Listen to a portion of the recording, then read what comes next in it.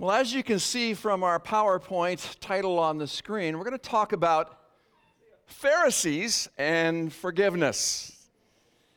Forgiveness in particular in the context of marriage. And here's the layout. I'm going to set the table here for a few minutes, taking you to the Word of God, establishing a platform scripturally for what we're talking about. And then Pastor Jason and Meredith are going to come, and they're going to interview a particular couple. They'll introduce them at that time.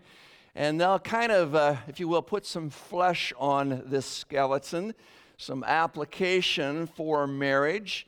We hope that you'll find it beneficial and encouraging as we talk together about the importance of forgiveness in marriage. I have 9 grandchildren, a 10th on the way in the summertime. 3 of my grandkids live here locally in Ankeny. The youngest one of those 3, her name is Caitlin, and she's 5. She's endeared herself to her grandma and me, and just recently, Caitlin became a basketball player for the very first time. As a 5-year-old, she joined a 5-year-old basketball league. It's good for some laughs, let me tell you right up front here. It is cute as can be. Have you ever watched a group of 5-year-olds try to play a team sport? Whether it's soccer or basketball or something else, they kind of, when it comes in relation to the ball, they kind of all congregate to the ball no matter what they're told. They always end up right around the ball, trying to get as close to it as they possibly can. They forget about teamwork, and they're kind of like, I would call them a room full of cats with one mouse. Can you picture that in your mind's eye? Room full of cats, only one mouse. I think cats are like 5-year-olds in that 5-year-olds, you don't herd cats and you don't herd 5-year-olds. They just kind of do their thing. In basketball, they've been told what to do, at least to a limited degree, in defending the basket. And if you've ever been to this kind of a competition, you'll notice that they stand about 2 feet in front of the rim, hands erect in a row, kind of like a row of statues. Can you picture that in your mind's eye? Just standing there. Kind of like a wall like President Trump would like to build on our southern border, just standing there, rigid as can be, trying to defend the goal, but they don't move a muscle. They look like they're under arrest, hands high to the ceiling. And it's so funny, it kind of reminds me of the Revolutionary War years when they did battle in a more primitive way, when you had 5 rigid soldiers marching toward 5 rigid soldiers, looking very professional, very dutiful, but lacking a lick of military sense. Of course, the 5-year-old kids, including 5-year-old girls, they don't dribble the ball very well. So when they're on offense, the person who's got the ball doesn't even try to dribble. They just run around like a halfback in football, trying to penetrate the line and, if you will, score a touchdown. It's really funny to watch. And if any of the players get bored, quite frankly, they just leave the game, run over to the sideline, say hi to mom, leisurely gather themselves together, maybe get a drink or a little munchie, and then, as they will and wish, they run back onto the court in their own sweet time. And I tell you, it is a hoot. It's a hoot. Now, what's the point of my illustration? These little 5-year-olds do not yet understand the overall objective of the game. And here's where I want to draw some linkage to us when it comes to the subject of relationships and especially the Christian life. Oftentimes, as believers, we forget the ultimate objective of the Christian life. And what is that ultimate objective? Well, you see it on the screen. When Jesus was asked the greatest of the commandments, Matthew 22, he said, number 1 is loving the Lord our God with all of our heart, all of our soul, all of our mind, all of our strength. And the second is like unto it, to love our neighbor as ourselves. If we forget that, in essence, we stand around rigidly with our hands up, judging God and judging others, including our spouses, until we just get bored of the competition and we run off to the sideline to indulge our own selfish desires. Tonight, I want to confess to you my own tendencies, and I believe the tendencies of many of my teammates, at least as I see it, and our rigidity is expressed in our tendency toward playing the Pharisee. We see the sins of our brothers and our sisters and our spouses, and we stand around them with our hands up and our fingers pointed out to them, saying stuff like, "Did you see what they just did? I can't believe what they did. I would never do such a thing. Shame on them." And we forget the objective of the game. Here's my premise for this little mini message tonight. We'll put it on the screen for you. We cannot forgive someone we think we're better than. We cannot forgive someone we think we're better than. I want to quickly reference two stories in the Gospel of Luke that illustrate my point, where the Pharisees had trouble forgiving. You don't have to open your Bibles. I'll flash the words on the screen here for you. We're going to start in Luke chapter 7. It's the story of Jesus' encounter with a Pharisee named Simon. Here we go. One of the Pharisees asked Jesus to eat with him, and Jesus went into the Pharisee's house and reclined at the table. And behold, a woman of the city, who was a sinner, when she learned that he was reclining at a table in the Pharisee's house, brought an alabaster flask of ointment. And before I go on, you have to understand that when they ate in that time period, they reclined on their sides with their head toward the table and their feet pointed backwards, allowing access for this woman to the feet of Jesus in verse 38. And standing behind him at his feet, weeping, she began to wet his feet with her tears and wiped them with the hair of her head and kissed his feet and anointed them with the ointment. Now when the Pharisee who had invited Jesus saw this, he said to himself, this was in his own head, he wasn't articulating it out loud, but according to John 2, Jesus knows everything we're thinking. He said to himself, if this man, Jesus, were a prophet, he would have known who and what sort of woman this is who is touching him, for she's a sinner. And Jesus answering said to him, Simon, he knew what he was thinking, Simon, I have something to say to you. And he answered, say it, teacher. He told a story. A certain moneylender had two debtors. One owed 500 denarii and the other 50. When they could not pay, he canceled the debt of both. Now, which of them will love him more? Simon answered, the one, I suppose, for whom he canceled the larger debt. And Jesus said to Simon, you have judged rightly. Then turning toward the woman, he said to Simon, do you see this woman? I entered your house. You gave me no water for my feet, but she has wet my feet with her tears and wiped them with her hair. You gave me no kiss, but from the time I came in, she has not ceased to kiss my feet. You did not anoint my head with oil, but she's anointed my feet with ointment. Therefore I tell you, her sins, which are many, are forgiven, for she loved much. Here's my point now. Don't lose this phrase. But he who is forgiven little loves little. That's a corollary to my point.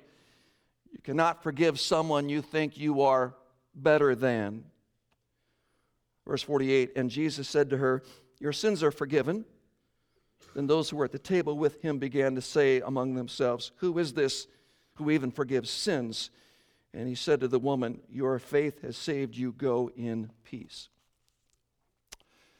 Simon thought he was better than this woman. This woman was likely a prostitute. She was a woman of the street.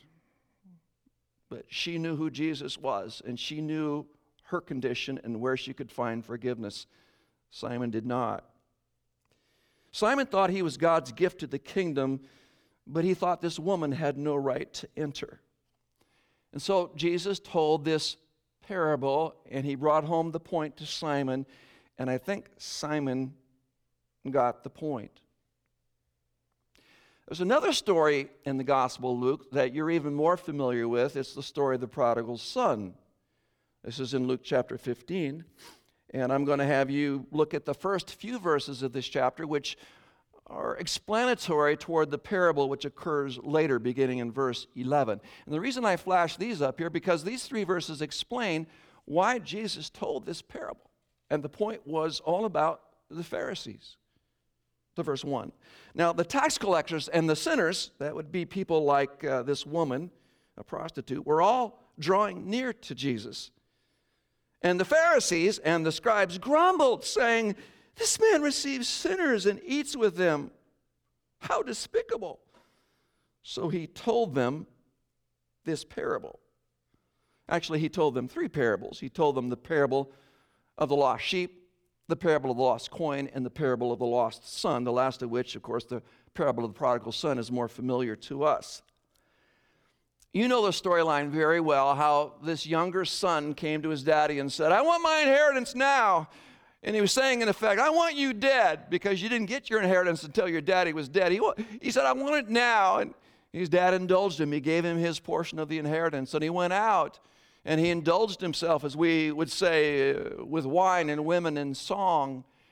And he spent all he had, and he ended up in a pig pen, wishing he could eat what the pigs were eating. And he came to the end of himself, to a point of repentance, and said, "What in the world have I done? Why am I here? I know what I'll do. I'll tell Daddy that I've sinned against him. I'm no longer worthy of being a son. I'll just be a servant." And he made up his mind to go back. And when he went back, Dad saw him a long way off. And you know the story. This is so beautiful. The prodigal God who runs after this boy, this father did, and hugs him. And he returns to him immediately all that was his as a son. Plus, he throws this gigantic party for him, celebrating his lost son's return. And that's where I pick up the story again now in verse 25, the story of the older brother, which I fear is often you and me. Now his older son was in the field, and as he came and drew near to the house, he heard music and dancing. And he called one of the servants and he asked what these things meant. And he said to him, Your brother has come. Your father has killed the fatted calf because he has received him back safe and sound." But the older brother was angry and refused to go in. His father came out and entreated him. But he answered his father, "Look, these many years I've served you. I never disobeyed your command. You never gave me a young goat that I might celebrate with my friends." Now notice the disdain in his voice. "But when this son of yours came, who's devoured your property with prostitutes, you killed the fatted calf for him." And he said to him, Jesus, talking about the Father, which is the way the Heavenly Father speaks to us, "Son, you are always with me, and all that is mine is yours. It was fitting to celebrate and be glad, for this brother was dead. Your brother was dead, and he is now alive. He was lost and is found."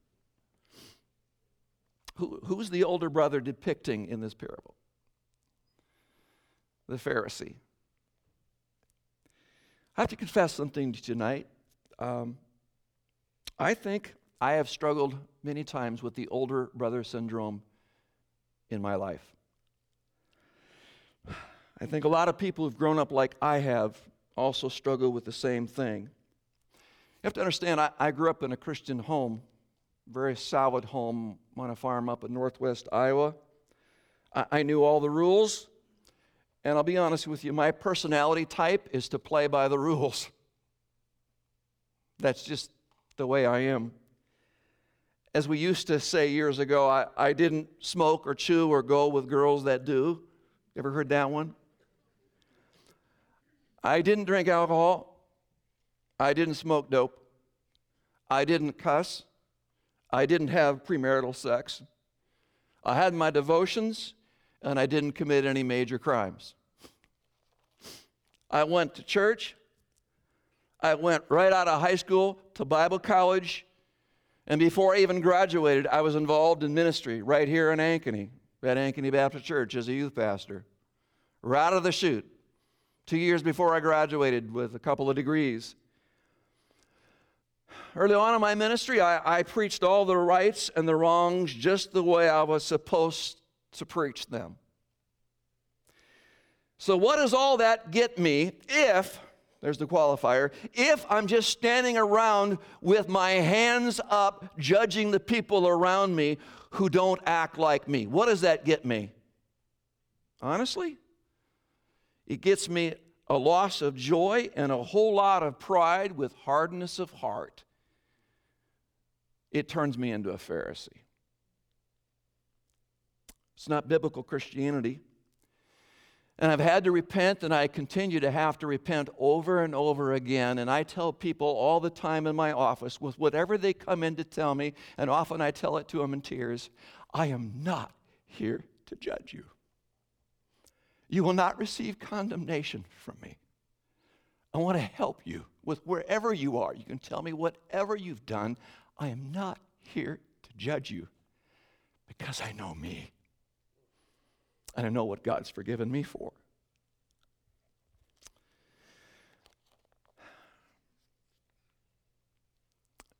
Some of you have been hurt badly by your mate.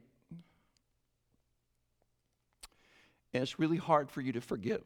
I deal with forgiveness all the time in my office because it's hard to forgive. How do we do this seemingly impossible thing of forgiving a brother, a sister, a spouse who's messed up, who's hurt us more deeply than we can even say?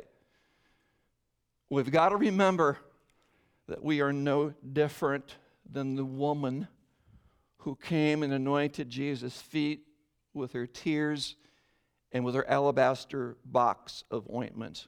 We're no different. We must remember the get-along guarantee of Ephesians 4:32. I love this verse. We'll put it on the screen here for you. The bottom line, be kind to one another, tender-hearted, forgiving one another as God in Christ forgave you. It sounds similar to Galatians 6:1 when we are told, brethren, if a man be overtaken in a fault, ambushed by a fault, you who are spiritual, restore such an one, but do it in a spirit of meekness, considering yourself, lest you also be tempted. Know your own heart. And I actually tell people with some degree of regularity, you know what? You just confessed to me. I've been within a 32nd of an inch of doing the very same thing, and so has all of us, if we're honest with ourselves, with the stuff that's inside in our hearts. So we must remember to take a look at ourselves and get the plank out of our own eye before we try to get the speck of sawdust out of our neighbor's eyes. I want to put a wrap on this because I want to give time for discussion here. Several pointers, and I'll be done here so we can have some interaction. But if you have this I'm the chief of sinners mentality, which is what Paul had, Christ Jesus came into the world to save sinners, of whom I am chief. Can you say it about yourself? I'm chief. I'm the worst sinner I know. And that's all I know. I'm the worst sinner I know. If you have that mentality, then several pointers. Maybe you can jot these down really quickly. Number one, forgiveness is a choice. Like love, it's not primarily a feeling. You won't feel like forgiving, you won't feel like loving, but you choose to because God forgave you and because God loves you. So don't wait for emotions to prompt a decision to forgive. You just choose by faith to do it. Remember, forgiven sinners forgive sin. Are you forgiven? And it should come naturally to you to forgive. Number two, forgiveness is both a decision and a process. You decide at a point in time, but I've got to regularly tell people when they come in, I'll say, this is going to come up into your heart again and again, maybe daily, maybe monthly. So you're going to have to choose to forgive again and again. And I use an illustration of fishing, catch and release. When the bitterness from that person gets caught on the hook of your heart, every day you're going to have to unhook that person from your heart and release them back to God. You're going to have to choose to do that, not just one time, but again and again and again, because that's what forgiveness involves. It's not a matter of forgetting, but rather choosing not to dwell on whatever it is that has hurt you. And then thirdly, forgiveness does not mean that your hurt will go away immediately and completely. You'll probably still hurt deep inside, and God knows that, and He'll comfort you. Do remember there's a difference between forgiveness and trust. You forgive instantly. Trust is rebuilt over a period of time through an act of obedience. But forgiveness allows the bridge of trust to be rebuilt over a period of time. I repeat, forgiveness allows the bridge of trust to be rebuilt over a period of time. My point tonight is that forgiveness starts with having an understanding of our own sin and then offering the same forgiveness you have received to the person who has hurt you. Remember, you cannot forgive someone you think you are better than. Pastor Jason and Meredith are going to come with our guests, and they're going to talk about this in real life. God bless you guys as you share application.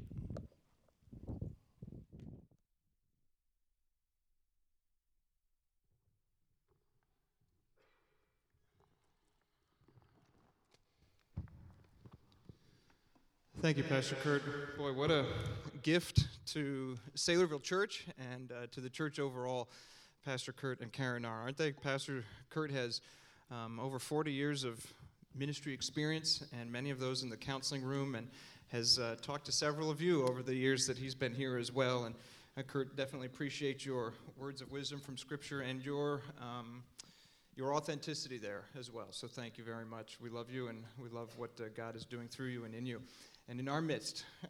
Meredith and I, want to introduce to you some of some new friends. We've just gotten to know you recently, and my goodness, their story is something that I think you're really going to resonate with. And Meredith and I appreciated the time that we got to spend with you the other day. We brought donuts, and that was a mistake because it was right before lunch. Not a mistake for me, though. I can do that and eat lunch as well. So Marty and Maddie Demeritt. Marty, why don't you just start us off by telling us a little bit about your family? And you came to a defining moment about a year and a half or so ago. Why don't you tell us what brought you to that moment and what happened during that time? Thank you, Jason. As you said, Marty and Maddie Demeritt. We've been in Ankeny about 4 years now, married nearly 11, 3 children, ages 6, 4, and 2, and 1 on the way in July. So God's been good to us in that respect. I'm an attorney by vocation. That's why we moved here from Nebraska originally, but came over about 4 years ago to take a position with a local law firm. And many good things have happened to us in that time, but the transition from school and from, a simpler life with less responsibility to where we are now brought its struggles. I do high-stakes litigation work. Bet the company litigation is what it's often called. And as I went into that world, I found I wasn't as equipped as I thought I was to handle it well, for a couple of different reasons. My job is the kind of job that you can never really turn off. It's always present. There's always more that you can do for your clients. And my personality is such that I always feel like there's more that I should be doing for my clients. But it also awakened some darker motivations in me as I was in a world where I was able to feed, my hunger for success, my hunger for recognition. I've always struggled with feeling as though if I'm not the best at something, that it's not worth it. And it's very interesting because the gospel has always made sense to me in the context of church and spirituality, but understanding the gospel in the sense of my value with my work, there's always been a disconnect there where I really equated my success with my value as a man.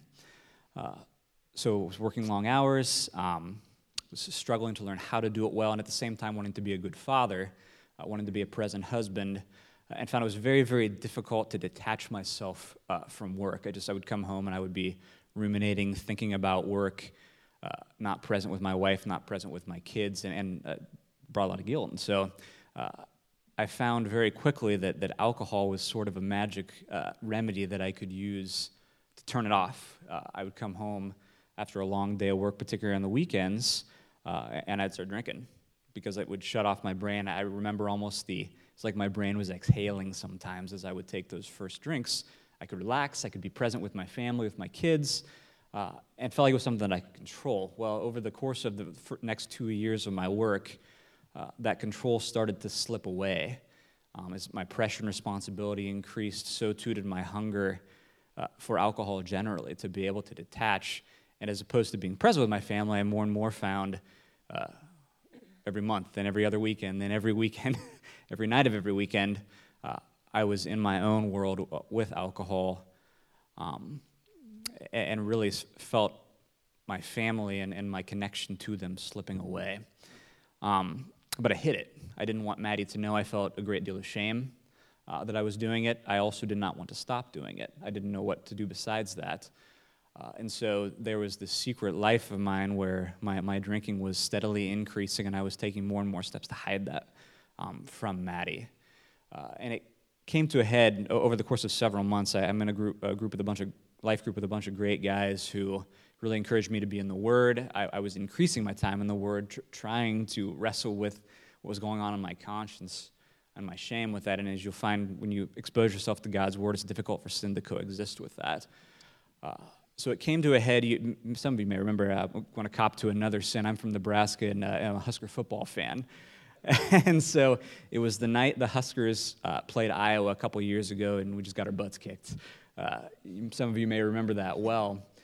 We went over to our neighbors, and I was having a few beers, and I could not stop. I just continued all day into the night, and probably have not been more afraid of anything in my life than what I was starting to see awaken in me.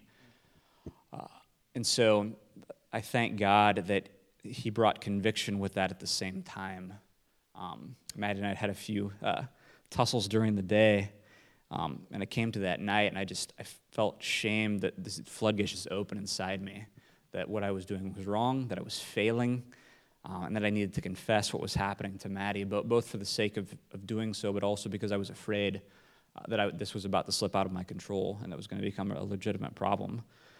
And so sobbing, which is unusual for me, but sobbing that night, I confessed to Maddie that I had been keeping this from her, that I was afraid and that I was failing her and the kids, and that I needed help and that I needed to stop. So Marty has just had a very vulnerable moment. I can imagine the weight of all of that kind of coming to a head with all of this. How did you respond, and what was going on in your life at the same time as this was going on in Marty's life?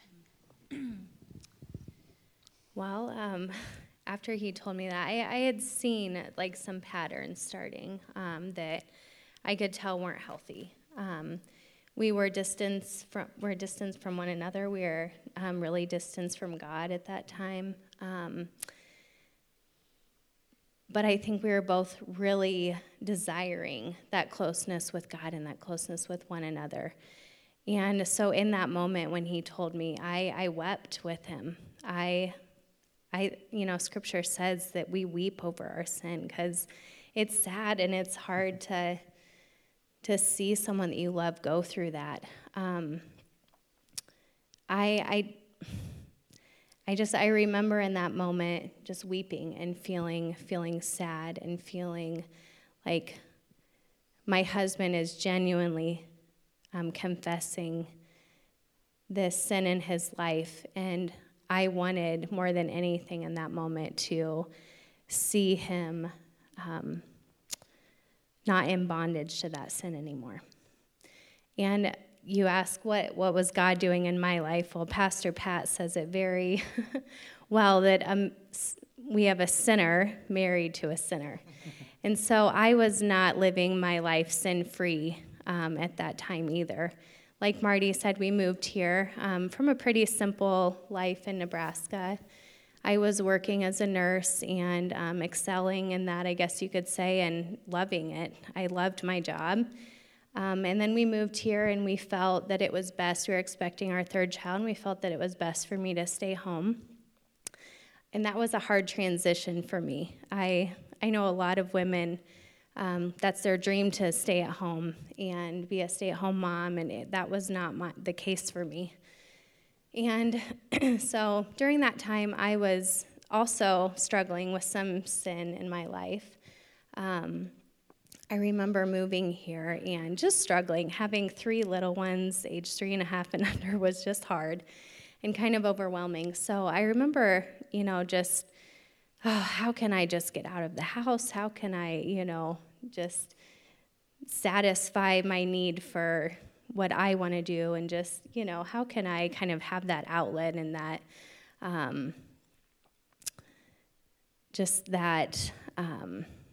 I'm blanking on the word, but just having the outlet to have that time for myself, really, and what can help me cope in this hard time. And so I remember just going to materialism and shopping. And I would just go to Target a couple days a week, and we all know how easy it is at Target to, spend $100 to $200. It was just, that was my way of coping, was in materialism. And so I think Pastor Kurt said it really well. Over the last 1.5 to 2 years, really, what was going on in my heart? It was God helping me recognize that I'm a sinner too. In that time, I think God really helped humble my heart and helped me recognize my own sin so that I could handle when Marty came to me with something really big and concerning. I was increasing my time in the Word. I was just hungry for God's Word, because the shopping brings temporal joy and happiness, but God's Word is eternal and everlasting, and it's true, and it's pure, and it's what was helping me be able to, I think, be able to forgive Marty and really want to walk through this process with him. I think, Marty and Maddie, both of you, your story is probably very similar to some of ours here this evening, and we might fill in the blanks a little bit differently. Marty, you said you lost yourself at work and just started to get your identity from working hard and sort of climbing the ladder at work and pleasing your clients and having everybody else at work see you as someone that was very successful at the expense of your family. And Maddie, your husband's gone, and he's finding his identity somewhere else, and that left you to find your identity somewhere else in a sense. And we kind of all are there in our own ways, aren't we? We, without Christ at the center of our lives as the ultimate, we look for our identity in something else. How did you respond in your heart, Marty, when Maddie began talking to you about some of the things that she'd been going through? Was it a I'm going to grind guilt into her, or I'm going to shame her into this, and continue to bring that up, or was there a different response from you? Well, there was a process, Yeah. because there were times in our marriage where I would almost say there was a codependence of our sin issues, that the money issues would come up, and I would tell her, if you spend money, I'm going to have to work more. Yeah. So make your choice. And then when she'd make her choice, I would feel betrayed, and we would continue this pattern where it was going back and forth, and we were just playing off each other. Over the course of probably about a 6-month period, God just helped me understand that it wasn't about me. That what Maddie was struggling with wasn't the betrayal of me. It was a deep-seated sin issue that she was struggling with before God, and that I needed to get out of the way, and I needed to help. I needed to have home be a safe place where we could talk about those things and have genuine, productive accountability, but grace. And grace had to underlie that process. And so I found that as we were able to have those conversations consistently and become part of the same team, the patterns started changing. And I didn't feel that same anger and resentment. I felt concern and grace and softness towards her just grow in my heart. As we continued to work through that process together, but I can tell you it was a process. Yeah. Yeah, so you had an initial conversation with Maddie about some of the idols in your life. What did that conversation look like? Because my guess is that there are people in this sanctuary right now that are saying, I'm hiding something from my spouse, or there's something going on in my life that I don't want them to know about. They need to know about, but I don't know how to talk to them about that. Maybe they won't forgive me. Maybe this will ruin our relationship. How did that conversation go? And then maybe how can you give some input to some people that might be out here that are dreading a conversation like that? Yeah, I was afraid for two reasons. I mean, obviously, I didn't know how she would respond and if I would meet rejection, or what the impact would be on our marriage.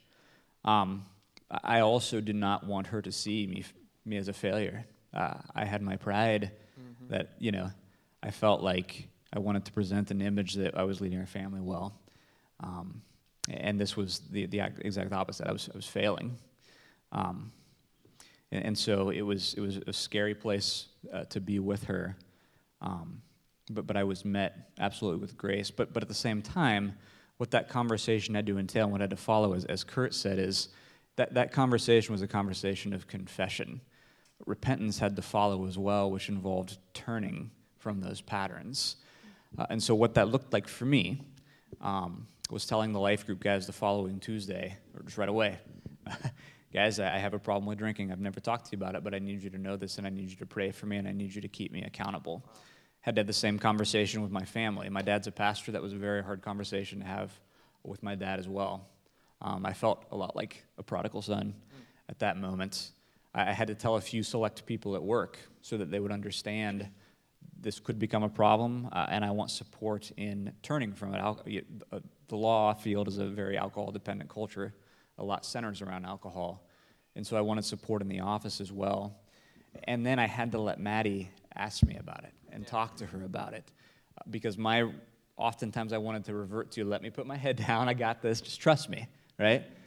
And that had to change. There had to be more openness in our relationship where I actually allowed her to talk to me, ask me hard questions, and give her honest answers. And that was not comfortable. But the payout of learning how to do that had a lot of ripple effects in our lives as well beyond the drinking issue, because in many ways it was a superficial issue of a deeper problem. So. Sure. Yeah. Okay, so Maddie, we're at the stage where it's all out in the open now. How did the Lord allow you to move forward? Who did he give you? What parts of Scripture did he give you? What safeguards did he give you? What hard things did he ask you to do in this process? Are you talking about in my own sin? Okay. Like Marty mentioned, the accountability that we had received from our cell group was huge. I also let the ladies know, and I had been talking about it. It wasn't like a one-time conversation for me. It's been multiple conversations of I'm struggling, in this area. And so the accountability piece from our cell group was huge, but it also, like Marty said, confession needs to come with repentance. I mean, we absolutely need to give grace to our spouse and to ourselves, but we also need to come up with a plan. And during that time, like I said, I was just hungry for the Word. I was just reading and reading and reading in the New Testament and the gospel and how I am a sinner, and reading through the book of Romans, and how God has forgiven me. And really in the New Testament, he commands us to forgive one another. And so I know I'm kind of going back to Marty here, but that also helped me move forward in my own sin, I think. And so between just being in the Word more and just elevating my view of who God is and what he's done for me, and just an overall thankfulness of what he's done for me, really helped me move forward in my own life, and kind of gain control of that, but also just come up with a plan. So for me, I don't know about any of you ladies, or men, that, sign up for those Kohl's charge cards, and they have the 30% off, then you get the Kohl's cash, so you go back, and it's just it's so silly, but for some people, it's kind of a struggle. It's been a struggle, and so just eliminating all charge cards, having one account, talking with Marty before I make purchases, and praying about it. I think it's so common to buy whatever we want, when we want it in our world, and I think that's something worth wrestling over. I think that we do whatever we want with our money because we can, but, and I know that's not true for all of us, but it was for me, and it's something God is definitely growing me in, and I'm really thankful for that. But yeah, just I think having that accountability and making some of those steps that that could lead you into temptation, into sin, into your sin and your struggle is really wise. Just maybe not going to a store that you really struggle with. Maybe it's not doing your grocery shopping at Target, but Walmart online, so you don't have to go in the store and you know what you're going to spend. But I mean, it's something that we laugh about, but truly, it's something where I think just having a plan and praying about it. God, is this really a need in my life? And is this going to impact eternity? I think so often we just go out and do what we want, but we don't really consult God or our spouse or others in the process. Sometimes you feel like you're not being a good steward if you don't use that 30% off at Kohl's, right? I mean, it's like right there for you. How can you not spend the money? God must want me to, right? Actually, each of us have something, maybe multiple things that we would fill in that blank with. Maybe it's shopping, maybe it's alcohol, maybe it's pornography, maybe it's running to something else. We're all there. I love Pastor Kurt's phrase about forgiveness. You can't forgive someone that you think you are better than, right? Maddie, you made a statement the other day that has been rattling around in my mind. I haven't forgot it. You said, now I finally feel free, right? You want to explain that to maybe some people that are in front of us that are your friends that maybe feel in bondage to something or someone? Yeah, I mean, I think this, like Marty said, this has kind of been a deep-rooted sin issue for me. It goes years back, almost a generational sin, coming just from how I grew up. And so this is a deep-rooted sin issue for me that's been going on for years, not just since we moved here. I think it amplified or increased since we moved here, but I was growing in awareness of my sin. I didn't view it as sin a few years ago. It's just normal. We buy what we need and what we want, and we have the money. I wasn't being excessive, but we just get what we need. And